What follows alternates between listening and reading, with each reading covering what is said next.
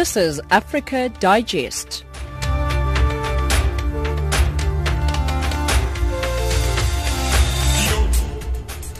It is 1700 hours Central African time right here on Africa Digest on Channel Africa. As we give you news from an African perspective, we are in Johannesburg in South Africa. Hello, welcome to the program. You can find us on frequency 9625 kilohertz on the 31 meter band if you're in Southern Africa, and on 802 on the DSTV audio bouquet. My name is Spumelele Zondi and I'm with Onel Ntinti, Huisane Matebula and Mosibudi Makura. Your top stories. Zambian opposition leader Hakainde Hichilema has been released from prison and treason charges against him dropped. Mass burials in Sierra Leone for victims of a mudslide that's claimed the lives of nearly 400 people. And the majority of suicide bombers used by Boko Haram to kill civilians are women and children. But first, let's get the news from Onel Ntinti.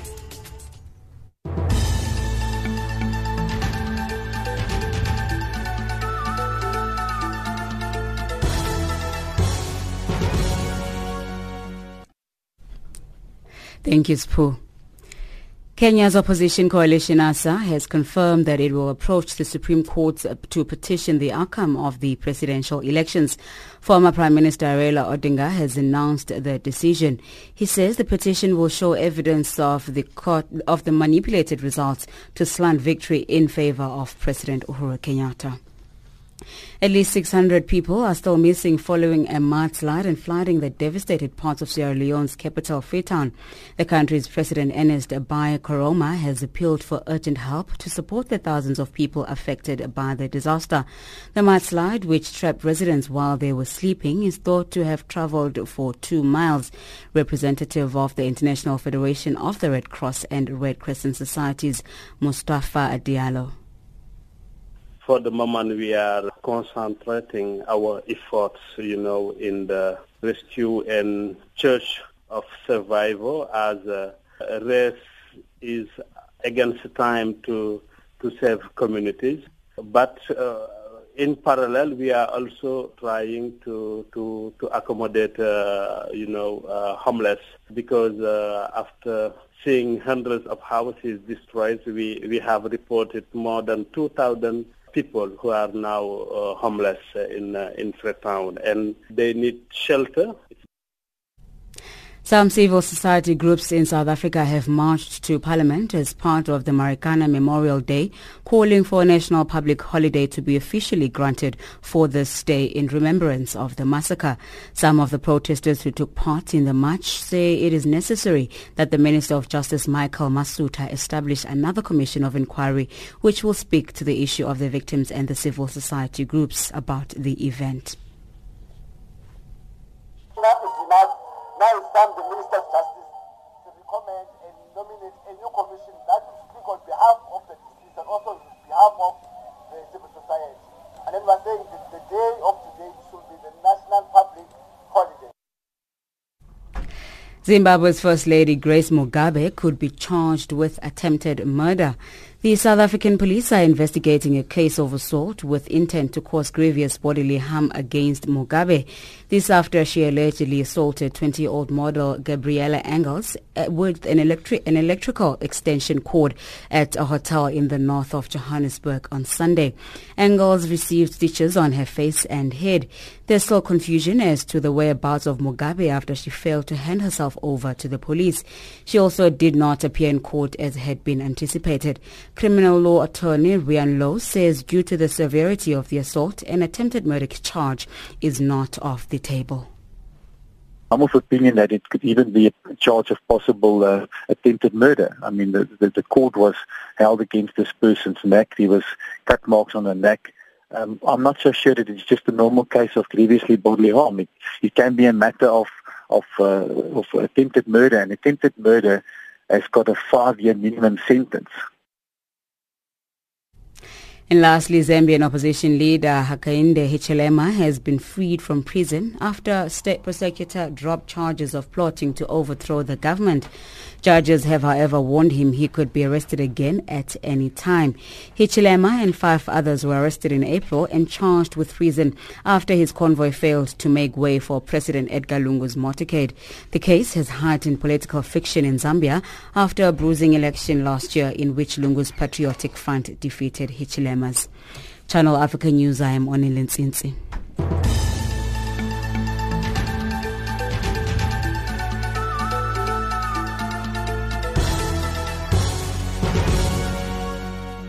That's 17:05 Central African Time. Zambian opposition leader Hakainde Hichilema has been released from prison after the state dropped all treason charges against him and 5 others earlier today. The group was set to stand trial for treason in a case that threatened to rock a Southern African country known for its relative stability. Hichilema, leader of the United Party for National Development, or UPND, had been in custody since April over an incident where he allegedly failed to give way to President Edgar Lungu's motorcade. Kumbera Manjadara has more.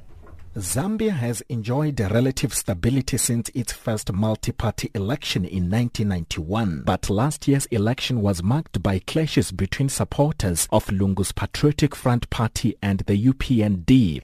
Hichilema claimed the vote was rigged and refused to recognize Lungu as the president of Zambia. The country's parliament suspended 48 UPND lawmakers after they boycotted a Lungu speech earlier this year. Lungu also invoked emergency powers in July, increasing police powers of arrest and detention after he blamed opposition parties for a string of arson attacks. Hichilema was arrested after he allegedly put Lungu's life in danger when his convoy failed to make way for the presidential motorcade in a high-speed road drama caught on video camera. The 2 men were both traveling to the Western Province for a traditional ceremony. Days later, more than 100 armed police surrounded Hichilema's house outside the capital, Lusaka, firing tear gas before detaining him and his aides. A businessman turned politician, Hichilema claimed he was assaulted by police during his arrest and suffered mistreatment in detention. Treason is an offense in Zambia that carries a minimum 15-year jail term and a maximum sentence of death. Lungu did not mince words during the election campaign, warning political rivals and activists that if they push him against the wall, he will sacrifice democracy for peace. For Channel Africa, I am Kumbero Munjerere in Johannesburg. At least 600 people are still missing following a mudslide and flooding that's devastated parts of Sierra Leone's capital, Freetown. The country's president has appealed for urgent help to support the thousands of people affected by the disaster. The mudslide, which trapped residents while they were sleeping, is thought to have traveled for 2 miles. More from Mustafa Diallo of the International Federation of the Red Cross and Red Crescent Societies. You know, we are experiencing a very big humanitarian crisis in the Sierra Leone. And our team have removed with the army and also with government more than 170 bodies. Many of them are children, and at least 600 people are still missing. The morgues are overflowing with dead bodies, and local authorities keeping them in various community facilities using local chemical to prevent decay. The number of casualties is likely to rise as search and rescue operations continue. Just how difficult is the rescue operation? How are Red Cross volunteers finding it in terms of trying to recover as many bodies or try to locate people who are missing? You see, after this mudslide, communication in and around the capital city is paralyzed as roads turned into a shining river of mud and debris. But our Red Cross team, together with other partners, have been doing their best to remove bodies trapped into the debris and provide medical care to the injured. I'm glad you touch on the sort of assistance that you are providing to people who have been affected or survivors. And are you also helping them with regards to accommodation, given that many of these people's homes are now destroyed? What's happening in terms of getting them accommodation? Hundreds of houses have been destroyed by the catastrophe, and for the moment we are concentrating our efforts, in the rescue and search of survival, as a race is against time to save communities. But in parallel, we are also trying to accommodate, homeless, because after seeing hundreds of houses destroyed, we have reported more than 2,000 people who are now homeless in Freetown, and they need shelter. It's very urgent. They need shelter. They need water and sanitation. They need food. They need also household materials. We at the International Federation of Red Cross and Red Crescent Societies, we are working with the Sierra Leone Red Cross to scale up our response in the country. And of course, we will need support to do that.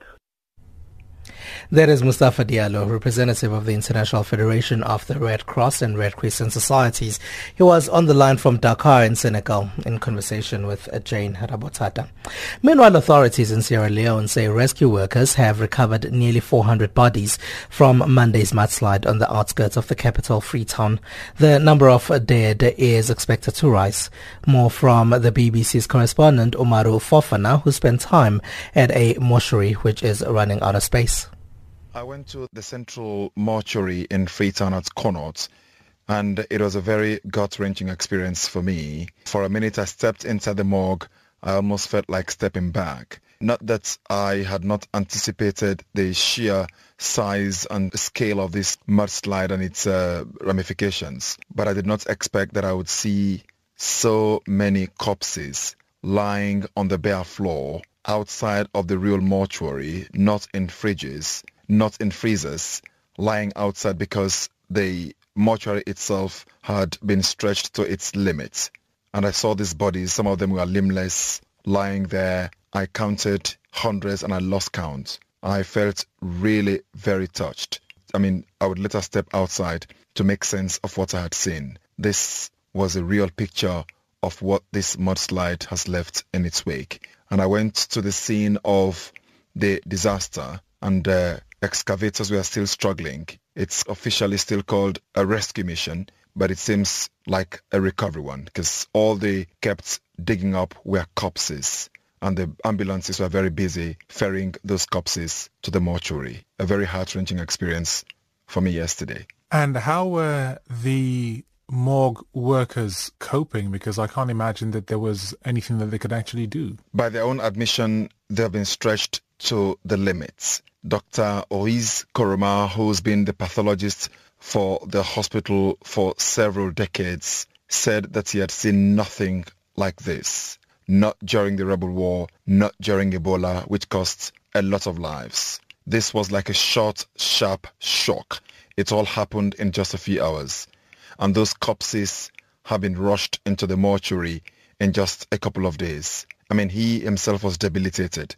There were some volunteer workers, some of them from the fire services.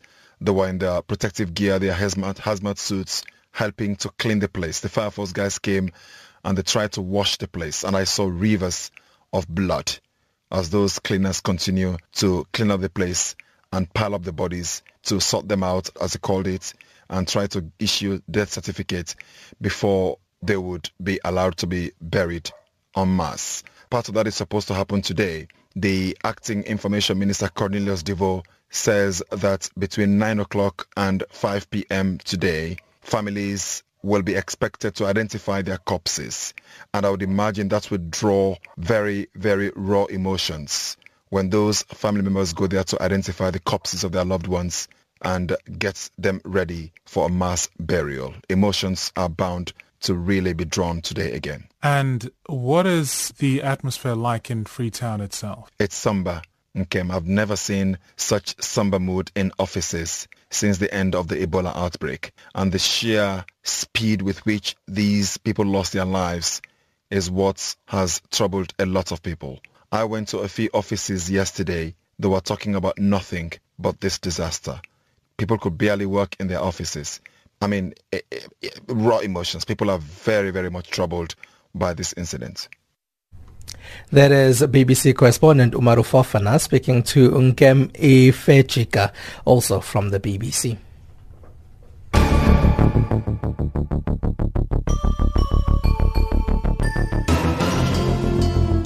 We have great news for you. Channel Africa has gone mobile. If you have a cell phone, you can now download the mobile app for Android. You can get it on Google Play. Get the latest news from Africa. Get the Channel Africa app. Channel Africa, bringing you the African perspectives.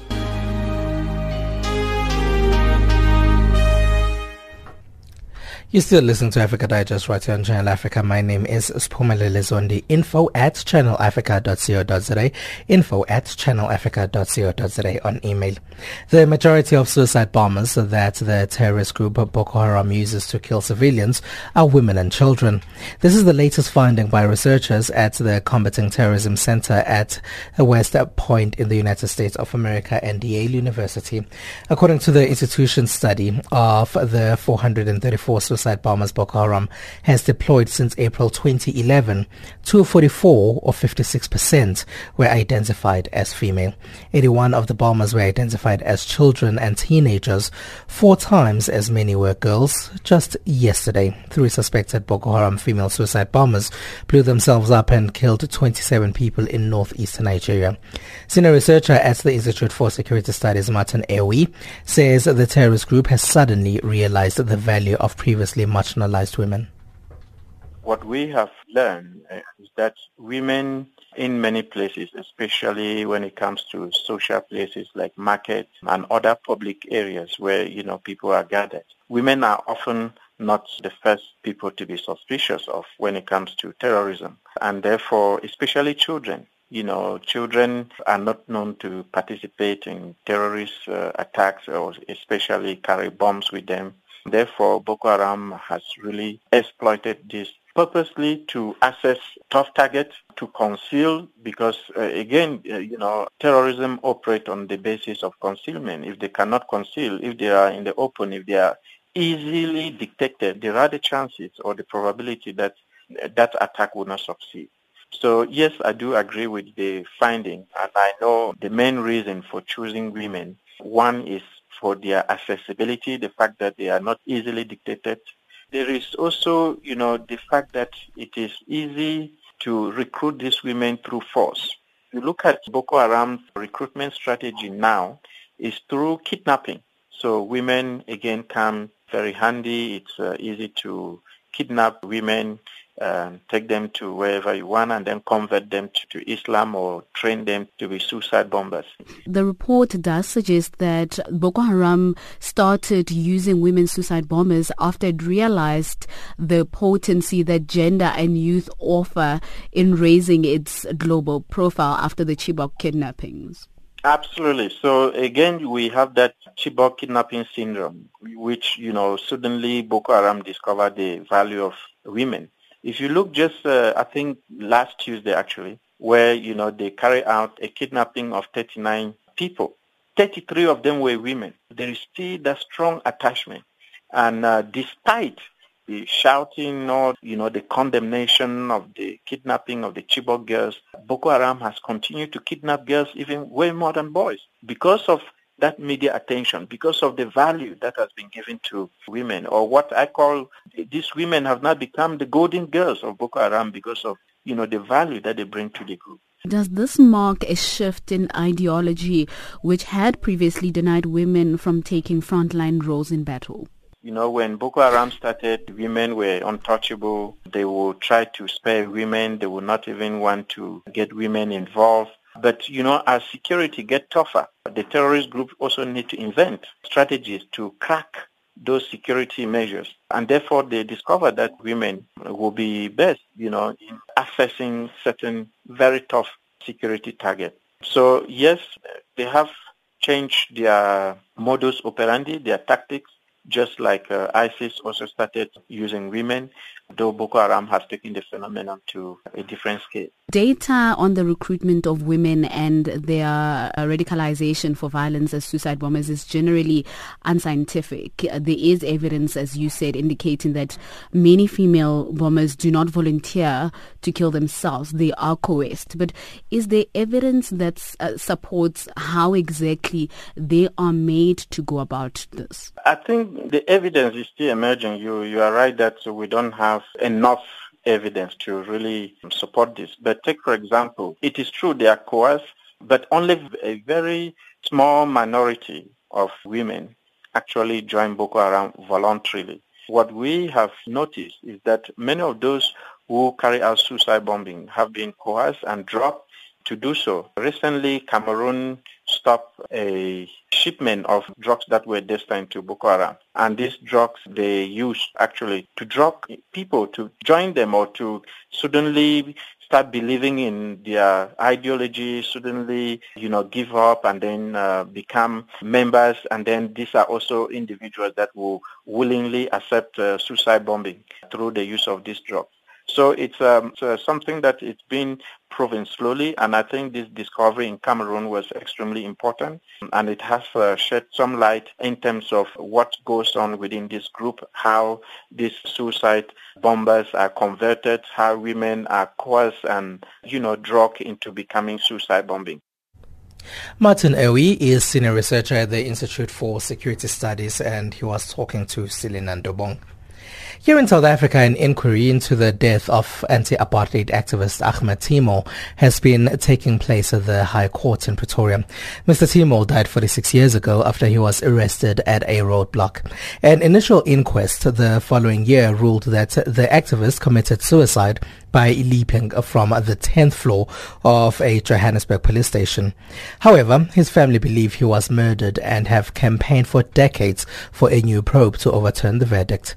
This is the first inquest in the democratic South Africa that looks into apartheid deaths in police custody. The BBC's Nomsama Seko reports. I'm standing outside the Johannesburg Central Police Station on the fringes of the city. It's a 10-story imposing concrete building. During the dark days of apartheid, it was known as John Foster Square Police Station. It was the most feared of all South African police stations and earned a reputation as a site of torture and brutality. Ahmed Timol was brought here in October 1971. He never made it out alive. Ahmed Timol did not commit suicide. He was rather killed in police custody. Imtiaz Kaji is Ahmed Timol's nephew. After 46 years of tireless effort by his family, South African prosecutors ruled last year that there was sufficient evidence to reopen the inquest into his death. We owe it to the honor and legacy of my beloved uncle and my grandmother, who, when she testified at the original inquest in 1972, Magistrate de Villiers branded her a liar when she narrated to the court that the security branch officer had told her that she had failed to give her son a hiding. And they were going to give him a hiding, and a day or so later, they came back with the news that he had jumped to his death and committed suicide. Mr. Timol's friend, Salim Esop, who was arrested alongside him, is one of those who've testified at the new inquest. He told the judge that he'd caught a glimpse of his friend on the 10th floor a few days after their arrest. There's a hood on Ahmed Timol's head, right? And Ahmed Timol is walking like this. It's very, very slow. You see this movement here, like that, right? And they're holding because he can't do it. His testimony was in sharp contrast to the version presented at the 1972 inquest, where police witnesses claimed Mr. Timol had been healthy enough to walk across a room, open a closed window, hoist himself and dive out. João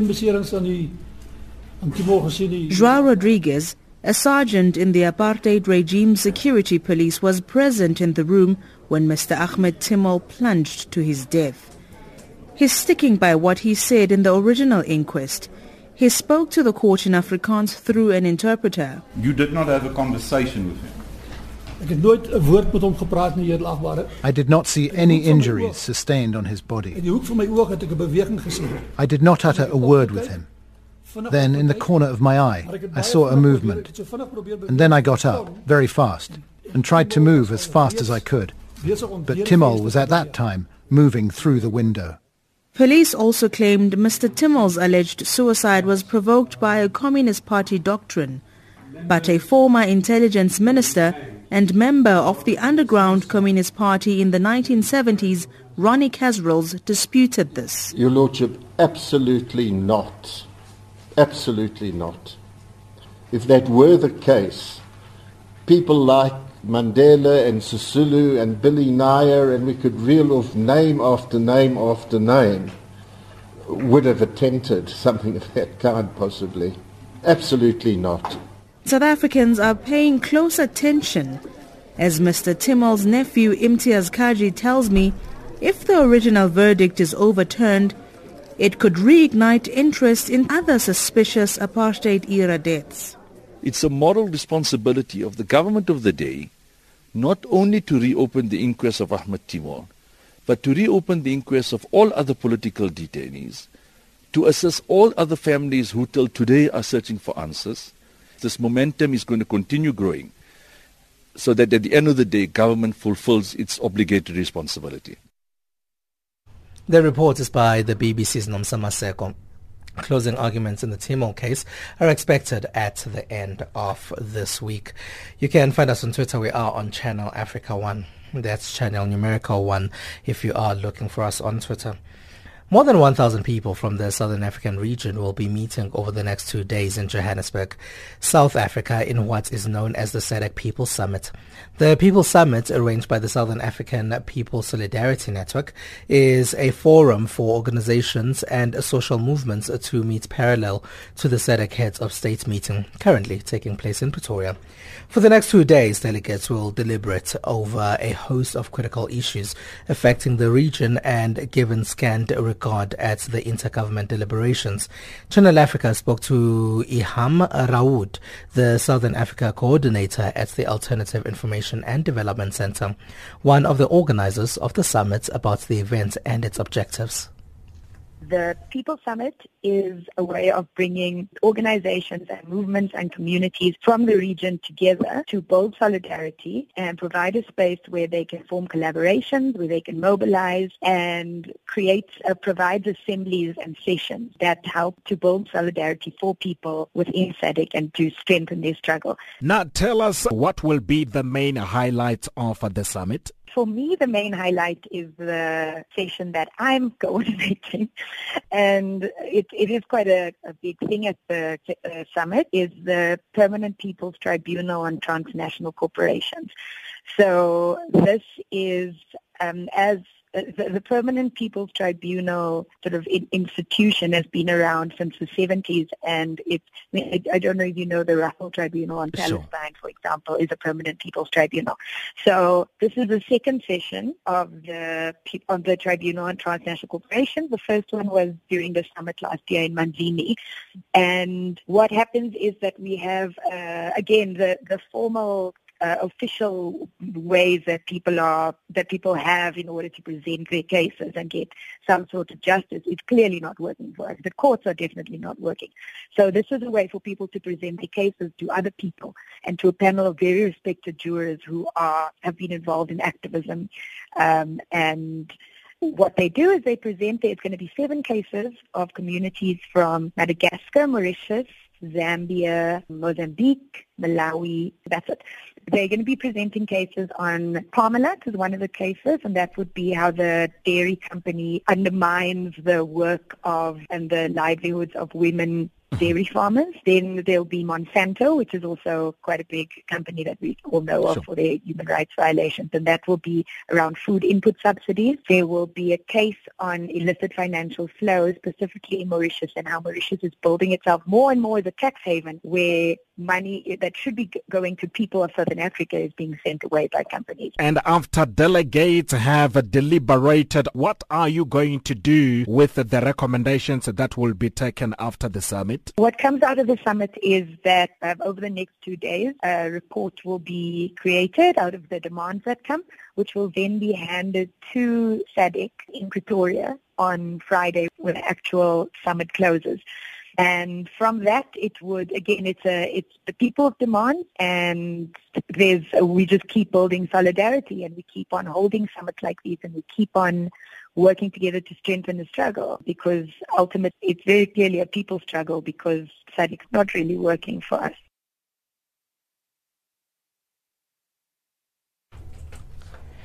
That is Iham Raoud from the Alternative Information and Development Center on the line from Johannesburg in South Africa, talking to Channel Africa's Kumbero Munjarare.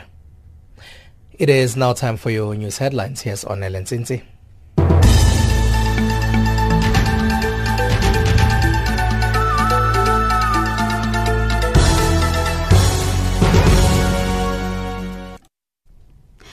Kenya's opposition coalition NASA confirms that it will approach the Supreme Court to petition the outcome of the presidential elections.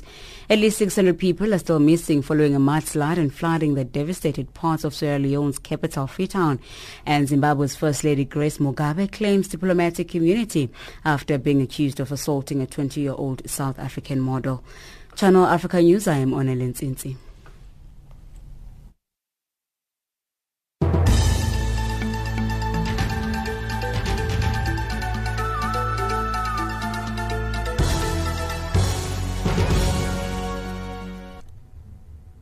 Thank you very much, Onele, for that update. In May 2000, the U.S. Congress approved a piece of legislation called the African Growth and Opportunity Act, or AGOA. The purpose of this was to assist the economies of sub-Saharan Africa and to improve economic relations between the U.S. and the region. After completing its initial 15-year period of validity in 2015, the AGOA legislation was extended by a further 10 years to 2025. Last week, senior government officials from the U.S. and sub-Saharan African countries met in Lome in Togo at a 3-day forum to discuss ways to boost economic cooperation and trade between them. One of the delegates was Brian Newbert, director of the U.S. Department of State's Africa Regional Media Hub. He paid a visit to our studios to tell us more about the meeting and look at the status of AGOA 17 years after its inception. AGOA is doing really well. With AGOA, the door is open to the U.S. market. Tariffs on thousands and thousands of products are eliminated. In 2016, non-oil exports from Africa to the United States were $4.2 billion. That represents many tens of thousands of jobs in Africa and is a key piece of Africa's economic development. But we can do a lot more. There's huge potential, and the discussions in Lome, where we had a really terrific meetings hosted by the government of Togo, the key was to look at what are the opportunities, what are the obstacles, and how can we do better. To just look back again why this was signed into law, the purpose of the legislation was to assist the economies of sub-Saharan Africa and to improve economic relations between the US and the region. I believe that the president can basically every year revisit who is eligible to be an AGOA country.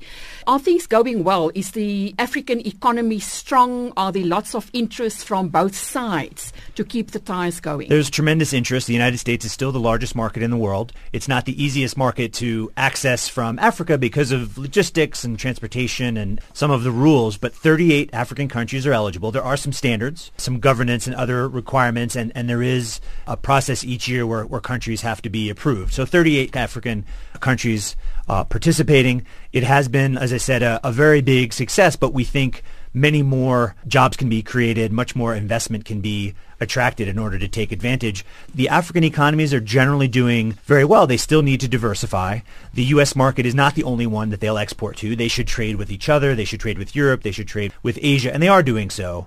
Each country has a plan of action, and we accompany the entrepreneurs in Africa within the context of those plans of action in order to really help them maximize the potential. What benefits are there basically? Are imports and exports duty-free? What does it mean in practice? The AGOA legislation is very specific. It's a one-way deal. It's not a free trade agreement, so it's not reciprocal. The United States gets nothing in return other than the hope that these countries can develop.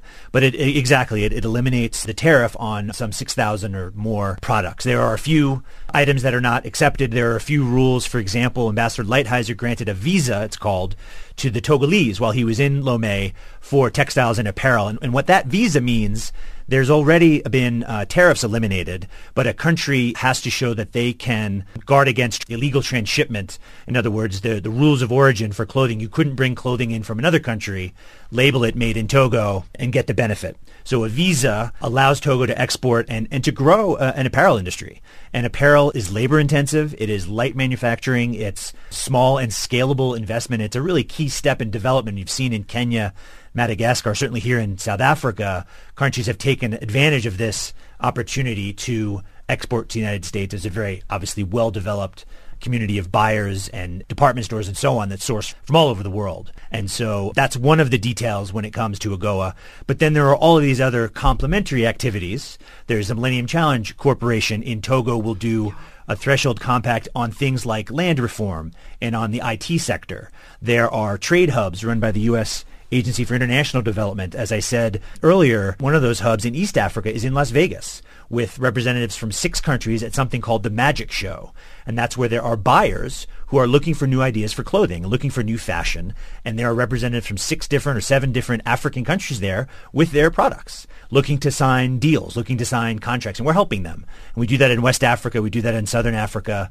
And there are a handful of other agencies that do small technical things, offer expertise, offer small loans to accompany these country plans of action, because it won't happen on its own. It hasn't happened on its own. To really scale up and make sure that the last 8 years, as you say, through 2025, the potential is really maximized in terms of economic development. Since this was brought onto the table in 2000, there's been 4 administrations: Clinton, Bush, Obama, now Donald Trump. I think there were fears from certain African countries when Mr. Trump came on board that trade might be stifled and not be as open as what they are used to. There was tremendous enthusiasm in Lomé. There is great enthusiasm for the economic priorities of the current administration. For Ambassador Lighthizer, who is our U.S. trade representative, he's the top trade negotiator in the Trump administration. He spent 2 days in Lomé. He was there discussing with counterparts, understanding, again, the opportunities and the challenges that AGOA faces. One of the things that we have looked at and continue to look at more are U.S. export opportunities to Africa. So we do want to make it two-way, even though AGOA is primarily our door being open. But there's a tremendous role, whether it's U.S. exports or U.S. investments, there's a tremendous role for our products and services in modernizing African economies. So that's in our interest, in the interest of our companies and our exporters, but it's certainly also in the interest of these African economies. To conclude, in a nutshell, coming from Lomé, what were the most important, really lucrative ideas from the 3-day meeting and the way forward now from Lomé until the next meeting? Well, I think certainly apparel and textiles, which is a very commonly traded item. The margins are very small. It's a very difficult industry. Of course, China for a very long time has been the low-cost producer. Vietnam's also a low-cost producer, but African countries increasingly can compete, particularly with those AGOA advantages. But it's clear that the role of civil society, who were present, and of the private sector is very important to policymakers, African and American, to understand what is happening on the ground. What are the obstacles that these groups are meeting to trying to export more? And so it will be things that you would be surprised. Wigs, for example, where do we buy our wigs? Where are they made? Togo exports a tremendous amount of wigs to the United States. So fashion accessories, interior design, anything that is potentially low cost to be competitive, certainly anything creative, anything in agriculture. The agricultural potential across Africa is enormous. And so these goods are more productive. American businesses, whether they're sourcing and importing from Africa or looking to export to the African market, they're paying more and more attention. Other parts of the world are becoming more expensive. And so the opportunity is there for African enterprises. And as I said, AGOA means the door's open. We accompany these entrepreneurs in a number of different ways and then just try to see where the market can lead them. And I think the sky's the limit for the remaining 8 years. That's the voice of Brian Newbert, Director of the U.S. Department of State's Africa's Regional Media Hub, talking to Channel Africa's Chinin Kutsa. Countries are this week marking the first ever Fungal Disease Awareness Week, killing over 1.5 million and affecting over 1 billion people. Medical experts say fungal diseases have been a neglected topic by public health authorities. However, most deaths from fungal diseases are avoidable. More serious fungal infections are hidden from the public view, occurring as a consequence of other health problems that weaken the immune system, such as HIV/AIDS, TB, and cancer cancer. In our weekly look at health issues, we focus attention on why it's important to mark Fungal Disease Awareness Week under the theme Think Fungus. More from Professor Nilesh Govender, head of the Center for Opportunistic Tropical and Hospital Infections at the National Institute for Communicable Diseases in South Africa. We want to acknowledge the public health importance of serious fungal diseases, and really we want to highlight the importance of recognizing these diseases early enough so that life-saving treatment can be provided. And so for this reason, the 14th to the 18th of August has been named Fungal Disease Awareness Week. Now, for the benefit of some of our listeners who don't know, what causes fungal diseases and who's most affected? That's a very good question. So fungi are microscopic germs that either live in or on the human body, but are also found in the environment. So what's really important to remember is that antibiotics, which are medicines that treat bacterial infections, don't treat fungal or viral infections. And so for fungal infections, you need special antifungal medicines. Superficial fungal infections are very common. Fungal infections of the skin and also of the mucosal cavities. Examples would be ringworm infections and also thrush infections.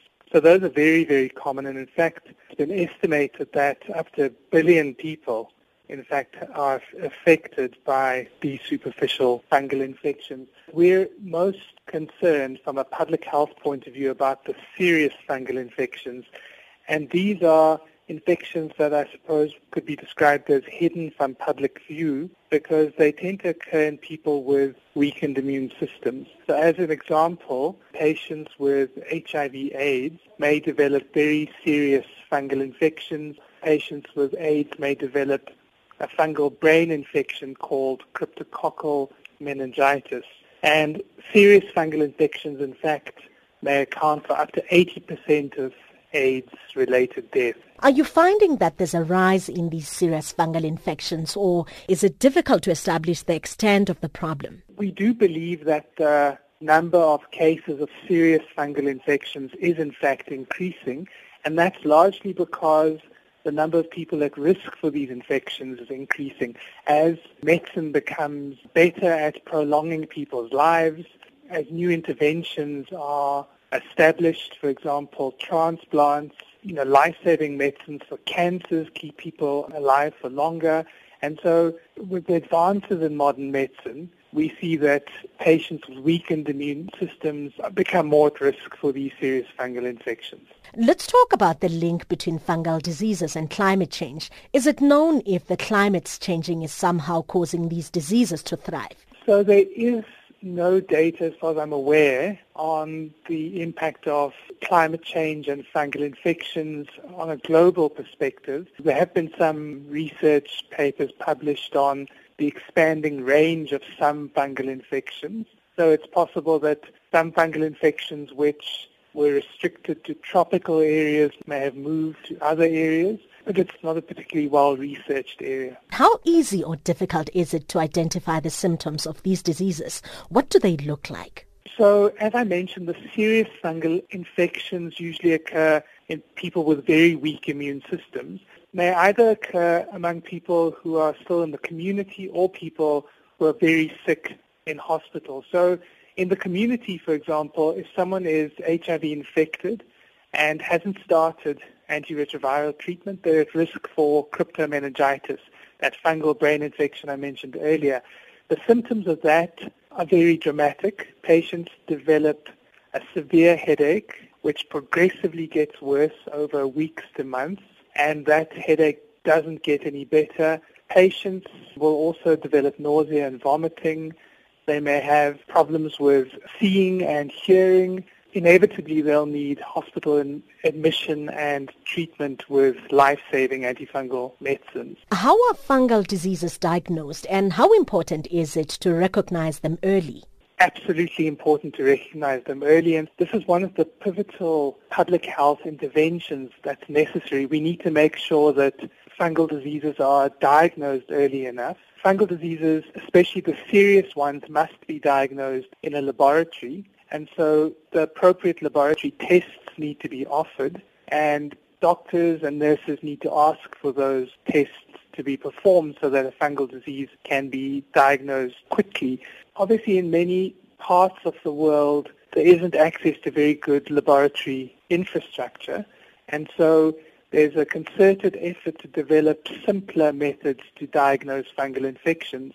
As an example, cryptomeningitis can now be diagnosed with a dipstick test, which is as simple to perform as a pregnancy test, and so it can be performed when a patient presents to care, and a nurse or doctor can do that type of test at the bedside. How real is the threat of antifungal resistance? I'm very glad that you mentioned that. I think that we know that antimicrobial resistance in general is an enormous global threat, and so most people tend to focus on antibiotic resistance, which is really resistance of bacteria to medicines. But of course, fungal pathogens are treated with antifungal medicines, and so we are seeing in South Africa a growing epidemic of fungal infections which are resistant to the first-line antifungal medicine. So it's becoming a substantial problem. And we see hundreds to possibly thousands of cases each year, which are very difficult to treat with first-line antifungal medicines.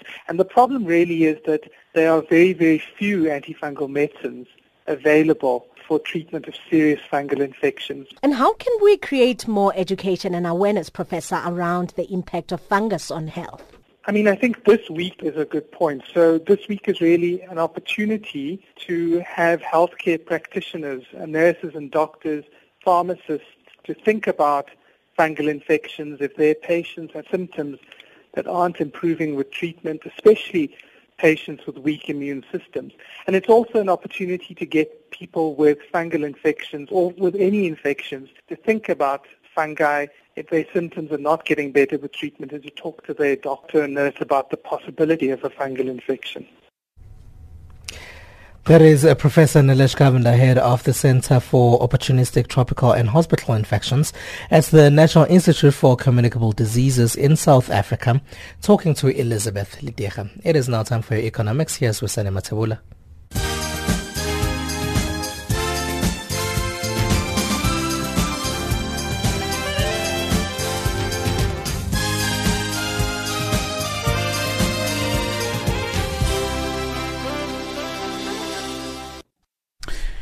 Good evening. Thanks, Pumelele. Nigeria has started a $41 billion railway expansion to reduce their dependence on oil and diversify its struggling economy by improving transport links to allow the movement of goods around the country and to ports. Africa's biggest oil producer is going through its worst economic slump in 25 years, following a plunge in the price and output of oil, which accounts for more than 90% of foreign income and two-thirds of government revenue. President Muhammadu Buhari's Economic Recovery and Growth Plan, presented in March this year, seeks to boost agriculture and manufacturing by developing the country's transport network and power infrastructure. The West African nation is opening up its rail system to private investors following decades of government control. Meanwhile, Nigerian stocks declined for a third consecutive day and reached a 16-day low as more investors cashed in on profits after recent gains. The main index ended down 2.68% at 36,102 points, which is the lowest since August 1st, reflecting concerns that the market has grown too rapidly in the last 2 months. The market rallied for 8 consecutive weeks and peaked at 33-month high last week before profit takers took advantage of the gains to sell their holdings. Traders said a sharp rise in the market in the last few weeks was as a result of increased demand for equities by offshore funds with fresh mandates from their clients.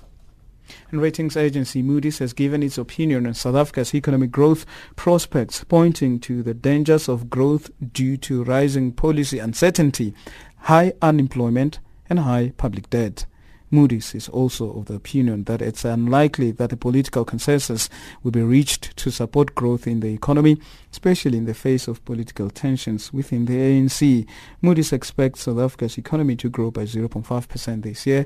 Economist with BNP Paribas, Jeff Schultz. So indicating in particular that further delays in growth-enhancing reforms would be suggestive of another shift downwards in the rating. And certainly if the strength and independence of institutions continue to erode, that it would certainly be one of the main factors in prompting a further downgrade. And CEO of Mining Division in Lonmin, Ben Magara, has appealed to all mining stakeholders to ensure that what happened in 2012 in Marikana does not repeat itself. On this day, 5 years ago, 34 mine workers employed by the world's biggest platinum producer, Lonmin, were killed by the police at the infamous Kopi near Wonderkop in South Africa's northwest province. The miners embarked on an unprotected wage strike. Magara says what happened in 2012 should be a lesson that the miners' labor disputes should be taken seriously. We surely hope that all stakeholders can take it from here and grow it into something that we can all be proud of one day and remember our 44 colleagues that indeed this will never happen again, but they gave us, their blood has given us a life even bigger and better than we ever imagined before that. Namibia's central bank has cut its benchmark lending rate by 25 basis points to 6.7%, citing the need to support economic growth and maintain the 1-to-1 link between the Namibian dollar and the South African rand. Namibia's economy slipped into a recession in the first quarter of the year, shrinking by 2.7% in the quarter, following a 1.4% contraction in the last quarter of 2016. Financial indicators say the dollar at 13.31 South African rand, at 10.15 Botswana Pula and 8.96 Zambian Kwacha, also trading at 0.77 to the British pound and 0.85 against the euro. Commodities: gold at $1,272, platinum $959 per fine ounce, Brent crude oil at $51.05 per barrel. That's your economics news.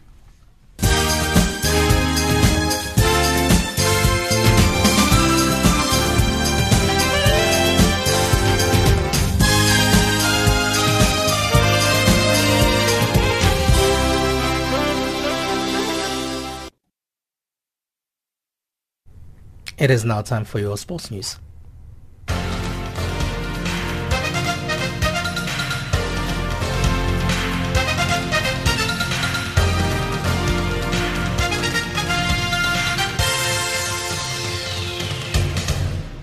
Good evening, sports fans. I am Usibu Dimakura with your latest sports news at this hour.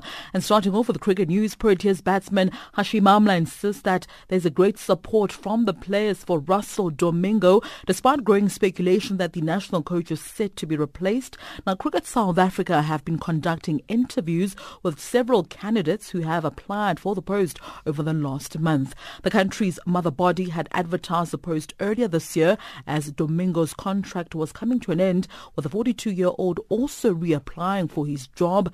England bowling coach Otis Gibson is favoured for the role, but Amla says there was still support for Russell Domingo. I don't know what Russell's future is. All I know is that there's a great support for Russell because, he's done well with the team, but there's things that are out of our hands. I mean, we don't know what's going on. All we know, actually we don't even know much. Nothing's confirmed, yeah. On to football news, South African assistant coach Thabo Senong will steer the national team in the Chan qualifier with Zambia in Ndola on Saturday, possibly with the help of Bafana Bafana legend Quinton Fortune. Fortune is currently in talks with the South African Football Association regarding joining the technical team of head coach Stuart Baxter. Baxter will remain in the country this weekend to focus his attention on the upcoming back-to-back World Cup qualifiers against Cape Verde. The first match takes place on the 1st of September in Cape Verde, with the next fixture 4 days later at the Moses Mabhida Stadium in the KwaZulu-Natal province. Meanwhile, the squad departs for Zambia this coming Thursday, having drawn the first leg 2-2 in East London last weekend. The rematch will take place at the Levi Mwanawasa Stadium. South African University women football captain Refilwe Jane is confident her team can improve on the dismal showing of the 2015 Games in South Korea. The team will take part in the 29th edition of the World Student Games in Taipei, Taiwan from this coming Saturday up until the 31st of this month. Now, the team finished fourth in the 2013 Games in Russia, but disappointed when they finished in position 14 2 years ago, and Jane is looking for a massive improvement this time around. Yes, in 2015 we didn't do well as a team. We had a completely new team then, but coming into this year's games, we have quite a young team, a hungry team more, and we're looking forward to performing better and improving on the performance of the previous teams, because I know that in 2013 the team came out fourth position, of which it was a standard that was set very high. So we're looking forward to doing better and make sure that we achieve the standard or go beyond that. Well, South Africa is in the same group as Great Britain and Russia, whom they play on Thursday and Saturday respectively. Great Britain won the games in 2013 and Russia were runner-ups 2 years ago. Jane believes they stand a good chance of reaching the knockout stages. Based on the group that we're in, we stand a very good chance of progressing to the next group, to the next stage. We know that Russia is not an easy team to beat. They've been winners before, they've been runners-up also, and they always come here to win. So we also want to do that. We don't want to add numbers only. We came here with a mission to progress out of the group stages. And finally, in wheelchair tennis news, South Africa's top women's wheelchair tennis player Kgothatso Montjane says she is happy to have qualified for her 8th Grand Slam tournament, joining the top 7 ranked women among the field of 20 for the 2017 US Open wheelchair tennis competition in New York. The South African qualified to join the elite group after world number 3 Jeske Gruffudd from the Netherlands withdrew from the tournament. This will be Montjane's 3rd time competing at the Grand Slam event after reaching the quarterfinal stages back in 2013 as well as 2014. Obviously, I'm excited. It was unexpected that one player had to pull out, even though I couldn't get the World Cup as number 8. But I'm excited to be going back to take part in such a prestigious event. Well, those are your sports news at the Sawa. Stay tuned to Channel Africa for more news from an African perspective.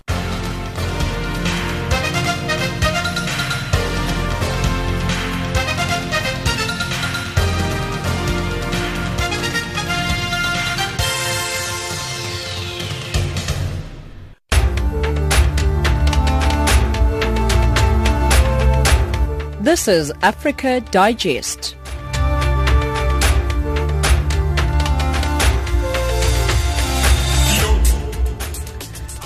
Let's recap our top stories at 17:56 Central African Time. The Zambian opposition leader Hakainde Hichilema has been released from prison and treason charges against him dropped. And mass burials held today in Sierra Leone for victims of mudslides that claimed the lives of nearly 400 people. That wraps up Africa Digest for this hour. For myself, Spumelele Zondi, producer Jenin Kutze, technical producer Wiseman Mangaile, and the rest of the team, thank you very much for listening. Send us emails. We're on info@channelafrica.co.za. On SMS, +27 796 957 930, +27 796 957 930. On Twitter, we are on Channel Africa 1. We leave you with Kanda Bongoman with the song titled Lady.